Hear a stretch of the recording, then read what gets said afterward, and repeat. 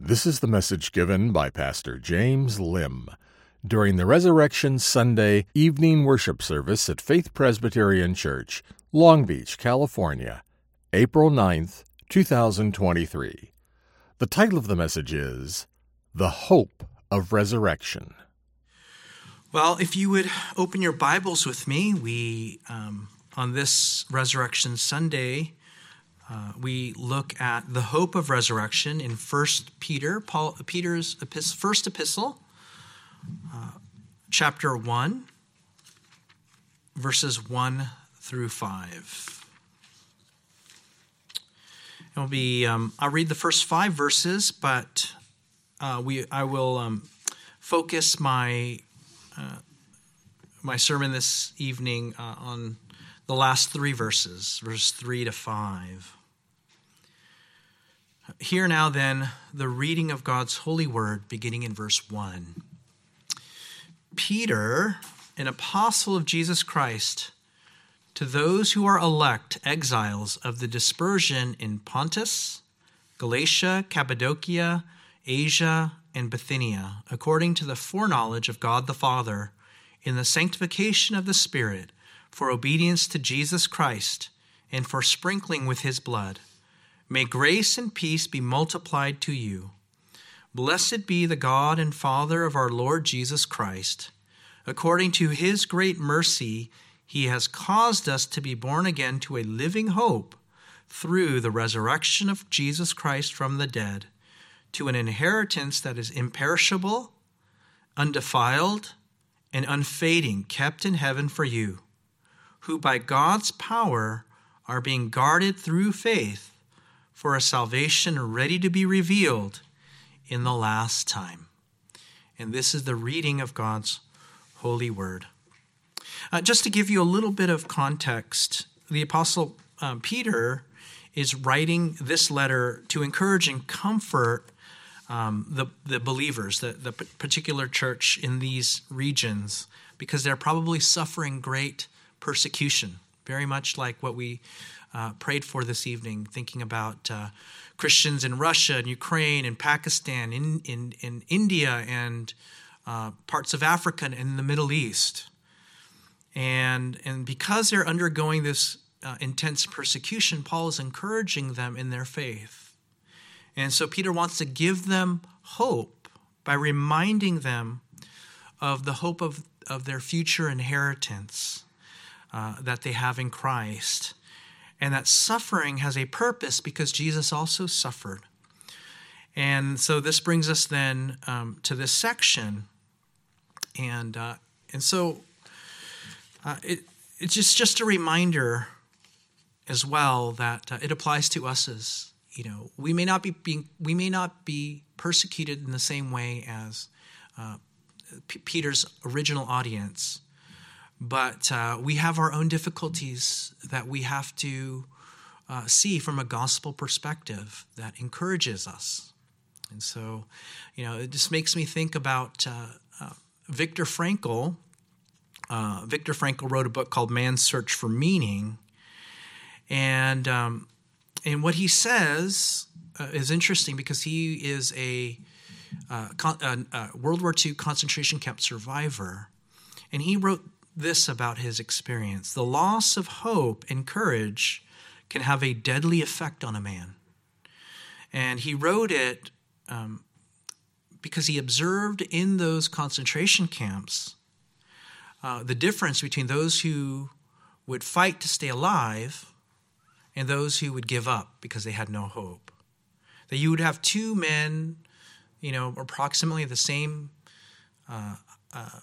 stature, the same build, the same health, and one would have a hopelessness, and another one would have a hope that they're clinging to, however small it might be, and that made all the difference between survival, because that person without hope, he had nothing to live for. But the one who did have hope held on to something to live for, and therefore they would fight to go forward.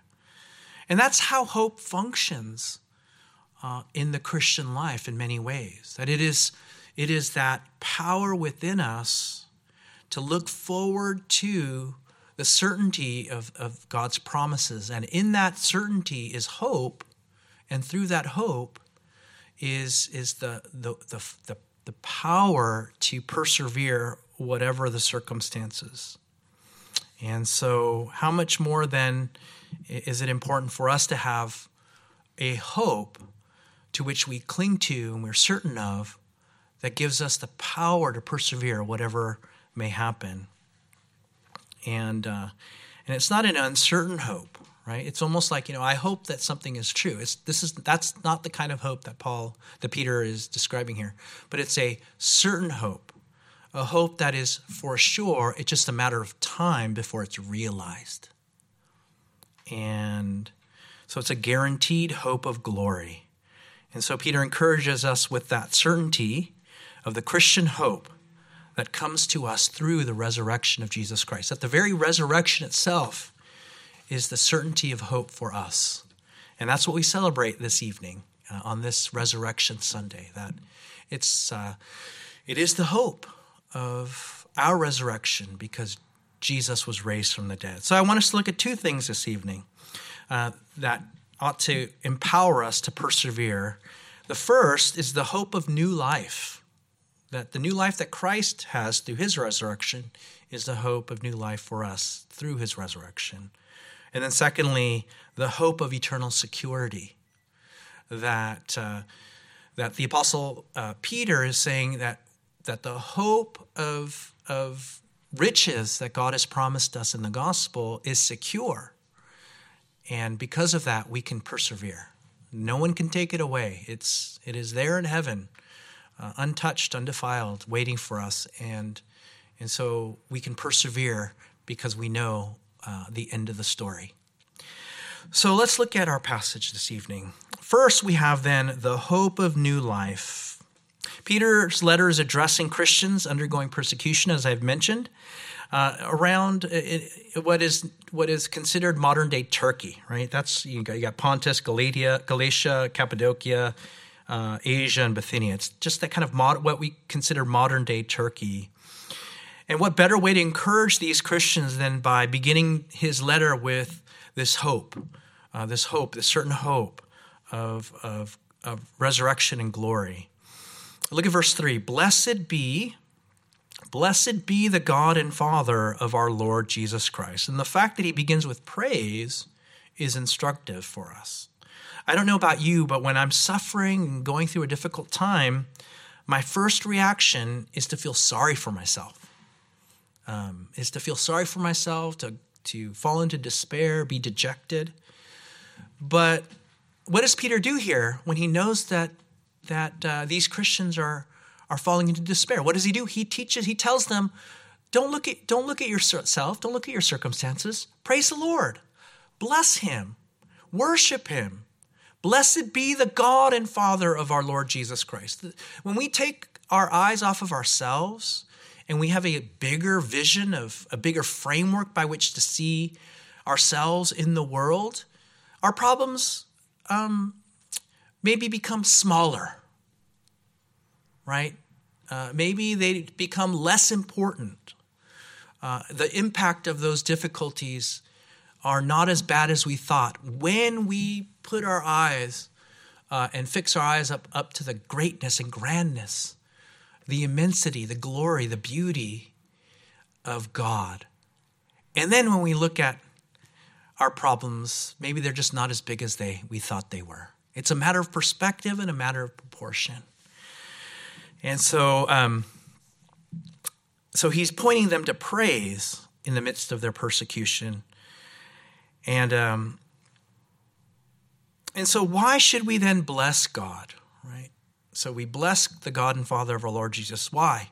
Because look at what he goes on to say in verse 3. According to his great mercy, he has caused us to be born again to a living hope. You see, in the midst of our suffering, what is going to get us through it all, what is going to give us a reason to go on and live is hope. It's a living hope. The mercy that God has given to us. The life that God has given to us. And it's a hope that God gives us then through his mercy. Not only is he then the God and Father of our Lord Jesus Christ, but here's the thing, he is our Father. He is our God and Father through the Lord Jesus Christ. I wonder if we take that for granted, that the God of heaven and earth isn't just our God. He's not just the deity to whom we pray. He is not just the almighty powerful one to whom we serve, but he's more than that. He's infinitely more intimately related and connected to us to where we call him Father. Where we can cry out to him, we can go to him. Our own fathers are just a faint, imperfect though they are, flawed though they are. The same idea of relationship between us and our fathers, of that intimacy that we can call upon them, whatever, through thick and thin, how much greater is that intimacy then with God who is our Father?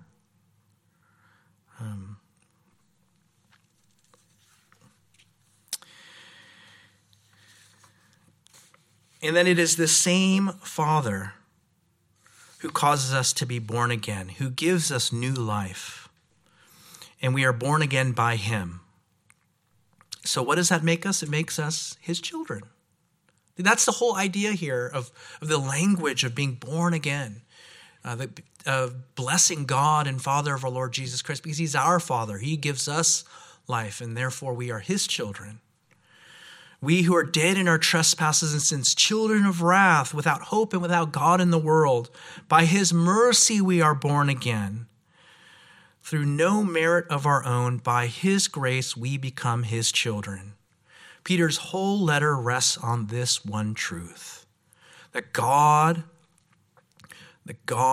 raises us to be born again, to be his children. And if we are raised from spiritual death to life, then we have a living hope. The scriptures tell us that dead people don't live. Here, I know that just seems very straightforward, but I think we take it for granted. That we have to ask ourselves, can dead men walk? Can they dream? Can they hope? The answer is no. Dead people have a dead hope. But what about those who are alive, those who are born again? Here's the point. Peter is saying, if you are born again, then you can hope, and because you're living, that hope is living. Living people have a living hope. Matthew Henry says that being born again, he says this about being born again, that being born again produces a lively hope of eternal life. Every unconverted person is a hopeless creature. Whatever he pretends to of that kind is all confidence and presumption. The right Christian hope is what a man is begotten again unto by the Spirit of God. It is not from nature, but free grace. Those who are begotten to a new and spiritual life are begotten to a new and spiritual hope. Do you see that? If you have new and spiritual life, then you have new and spiritual hope. And that's what being born again endows upon us. So we live in order to hope, and we hope in order to live. And it is a hope that keeps us alive when times are dark. It supports us when we are down. It strengthens us when we are weak. Hope gives wings to our faith and carries us through difficulties up to heaven. So if God is the cause of our new life and living hope, then how does God do that? Look at the rest of verse 3. He does it through the resurrection of Jesus Christ from the dead. This is the heart of Peter's whole message. The whole apostolic gospel turns on this truth, that God does everything in the gospel through the resurrection of Jesus Christ from the dead. So, what are we born? Why are we born again? We're born again from death to new life through the resurrection of Christ. Our new birth is maybe a way to think about it is that same power that raised Jesus from death to life is the same power then that causes us to be born again. And so it's a kind of spiritual resurrection and renewal. And so this happens then by virtue of our union with Christ, that he represents us, and by his Spirit he unites us to himself. And so that the same power that resonates through him flows to us. And it has the same kinds of effects from death to life. We are in him and he in us. What happens to him is given to us. If he is raised, we experience those effects, and it begins with the new birth. It's like connecting a lamp to the outlet. The resurrection power of Christ is the power that flows, and it lights us, and it keeps us alive. This brings me then to my second point. We have the hope also not only of new life, but of eternal security. That here's why God gives us new life, so that our security is assured, and it is forever. As I mentioned before, God gives us new life as his children, and if we are his children, then we are heirs of God and co-heirs with Christ, his only begotten Son. Paul puts it this way in Galatians 4. But when the fullness of time had come, God sent forth his Son, born of a woman, born under the law, to redeem those who are under the law, so that we might receive adoption as sons. And if a son, then an heir through God. The Spirit, Paul says this in Romans 8:16 and 17, the Spirit himself bears witness with our spirit that we are children of God. And if children, then heirs, heirs of God and co-heirs with Christ. See, if we are heirs through Christ, then we will have an inheritance through him. That's the whole idea of being an heir, is the inheritance then comes to us and belongs to us through Jesus, through the resurrection of Jesus Christ from the dead. If you go on, look at what he goes on to say. What are we born again to through that resurrection? To an inheritance that is imperishable, undefiled, and unfading. Through the resurrection, we become sons. Through the resurrection, we have an inheritance. An inheritance that is imperishable. It can never be destroyed or laid to waste, Peter literally says there. No matter what happens, it stands forever. It's undefiled. No one can mess with it. It's incorruptible, and because of that, it can never spoil or go bad. It's also unfading. Right? It will never fall away, dry up, and wither. It will stand forever. Peter's language here is reminiscent of Old Testament descriptions of Israel's inheritance of the Promised Land. When Israel broke covenant with God, God sent and he allowed invading armies to lay waste. That's the language, right?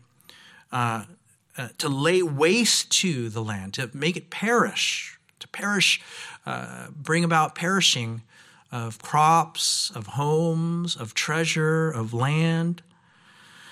And when they worshiped idols on the Promised Land, they defiled the land to where it's not holy anymore. All the blessings that God had promised were associated with the holiness of the Promised Land. And so when the invading armies came and defiled it with their idolatry, all of that was undone. And when they continued in sin, when the people continued to worship idols along with those invading armies, God withheld rain, so everything withered and faded away. That's where we get this. You get the language of in the Old Testament prophets, where the sky was like iron, and the ground became hard because there was no rain. And we know what it's like living in California when it's drought ridden. The the ground becomes dry and cracked and brittle, as hard as cement. But now look, all the rain, maybe we got a little bit too much rain, right? But now our lawns are like verdant and green and rich. Maybe some of them are weeds rather than grass, but it's green nonetheless. Or go out into the desert. You see vast swaths of land covered in wildflowers. The super blooms. I guess this year it makes it then the super blooms. And so what Peter is describing here is that unlike the perishable, fading, and defiled promised land that God had promised to the people, we have the opposite of that. We have undefiled, unfading, holy, and certain inheritance. And it's because of God's mercy to us, who is our treasure, our inheritance, our riches. And it is being kept in heaven. This is important. This is important because it's being kept in heaven for you. Just recently, we've had several banks here in Southern California go belly up. And as soon as people got wind of some of these banks that they didn't have enough money to give everyone back their deposits, people made a run for it because they weren't sure if the money was going to run out because people were taking all of their money out. And so where they placed it was completely insecure. And what quelled the run on deposits was the government coming in and saying, we will make sure that everybody has their money. In other words, they guaranteed it. And it makes all the difference then for God to guarantee and to promise where our inheritance lies, that he'll never run out, it will never be taken away, it'll never fade away, it'll never be lost, is in the deposits and the security of heaven itself. The infinite riches of his glory is what guarantees the inheritance that is promised to us, and it is this inheritance that the Lord Jesus refers to when he talks about laying up treasures for yourself in heaven, right? Where neither moth nor rust destroy and thieves cannot break in and steal. That our inheritance is eternally secure for us because it is in heaven. No one can touch it. That's the most safe and secure bank, if you will, in all the universe. And it is guaranteed because it's backed by the Lord. And because we have this eternal inheritance, we are also eternally secure in our salvation. Let me explain. If God keeps our inheritance for us, then he will keep us for our inheritance. Do you see that?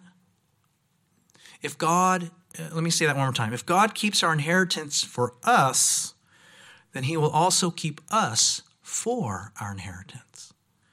Peter talks now about us, who by God's power are being guarded through faith for a salvation ready to be revealed in the last time. Those two words, kept and guarded, are military words to describe those who keep watch and protect a city or a fortress. And isn't this a comfort to our souls? That we are guarded first and foremost by the sovereign, almighty power of God against which nothing in all the universe can overcome. David knew this truth from the depths of his being. And he said this, Psalm 18, "The Lord is my rock and my fortress and my deliverer, my God, my rock in whom I take refuge, my shield and the horn of my salvation, my stronghold." David knew that if if God protected him, no one, nothing can touch him. Right? If God be for us, then who can be against us? And he's applying that to the idea of our eternal security. And Paul knew this truth too, Romans 8:31. And this has to be then our confidence in times of trial, our anchor in the storms, our victory amidst the battle. By way of application, let me also point out how we are guarded through faith for salvation. It's the perfect complement here to God's power. Faith is trusting not in our power, but on God's. Faith is confessing our weakness and looking to God for protection. Robert Layton says this, a Bible commentator. He says, the soul that relies on self-confidence and vain presumption in its own strength is exposed to all kinds of danger. Faith is a humble, self-denying grace. It makes the Christian nothing in himself, and it makes God everything. The weakest people who are inside a strong place, even women and children, while they may not be able to resist the enemy on their own, will be safe so long as the place they are in has sufficient strength to hold out. Thus, the weakest believer is safe because through believing, he is within the strongest of all defenses, because faith has the victory. Do you see what he's saying there? He's saying that if you trust that the Lord is your fortress, no one, nothing can touch you. But when we don't trust him, what we're doing is we're kind of walking outside the walls of his safety, trying to protect ourselves in our own power. And we will always succumb. So faith is hiding ourselves behind the impregnable walls of God's love and security. That's what faith is. And I hope that brothers and sisters, friends, whatever circumstances, whatever trials and tribulations, whatever fears and anxieties, whatever may happen to you that you feel like you are not up to, and you wonder what's going to happen to me, trust in the Lord. Let him be your fortress, and he will protect you. Because if he is with you, if he is for you, then who can be against you? Nothing. Nothing. So when we are in the worst of trouble, when Satan is chasing us like Pharaoh's on our heels, to bring us back into slavery, when we are tempted to fall, tempted to sin, and it feels like all the forces of evil are just about to grab you, flee to the fortress and rock of your salvation. Flee to the refuge of God's power and safety. Flee and run to Jesus. He will keep you safe. The Lord does all this for our salvation that is ready to be revealed in the last time. And what ties all the strands of our passage together, the hope of new life and the hope of eternal security, is this phrase at the center of it all. The heart of the Christian hope comes to us through the resurrection of Jesus Christ from the dead. His resurrection power raised us from death to life. His resurrection power gives us our inheritance and salvation. Through his resurrection, we have it all because it is itself our living hope. Do you see that?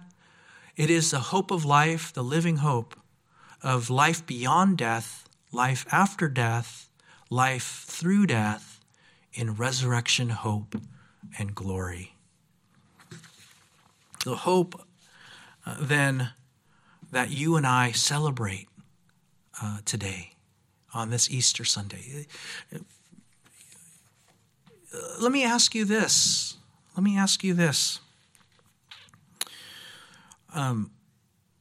What is your hope in life? Is your hope something that can be taken away? Is your hope in power that you accrue?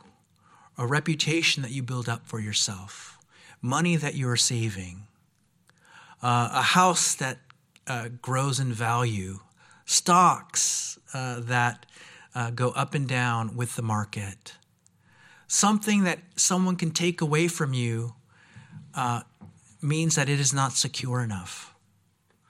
And what the Apostle Peter's calling us to is put your hope in something far more secure. And it begins by putting your hope in the resurrection of the Lord Jesus Christ that has already been done for us. And it's just a matter of waiting to when he returns that he will give us that same hope of eternal life, of resurrection from the dead. And so I feel like what the Apostle Peter is doing here is he's telling us, you have a trust. The rich. I have a friend who works with accounting for billionaires, and what they do is they set aside all the billions of dollars that they have accrued, and they can never spend it in their lifetime because it's so much money, and so they put it aside into a trust for their children and grandchildren, and however many other generations of children will come after them because it's so much money. And so they set it aside and they guarantee that trust, and they tell their children, when you reach a certain age, will be all yours. Or when I die, you will receive all of this. What Peter is telling us here, the hope that ought to drive us, and not to lose hope, but to live in hope, is that through the resurrection of Jesus Christ, it will all be ours in its due time. And therefore, you can live by that guarantee and by that hope. And all because Jesus died and rose again to give you an inheritance through that resurrection, undefiled, unfading, imperishable, which no one can touch, and it is waiting for you, and you will receive it when Jesus returns. Let that hope drive you to joy, to worship, to persevere, whatever the circumstances. Let's pray together. Our Father, we thank you for the hope of an eternal inheritance through the Lord Jesus Christ, through his resurrection. Lord, teach us then to live by that hope, Lord, of new life, of eternal security, and of an inheritance imperishable. Bless us, Lord, as we sing your praises. Lord, may it be the hope of our life. In Jesus' name we pray. Amen.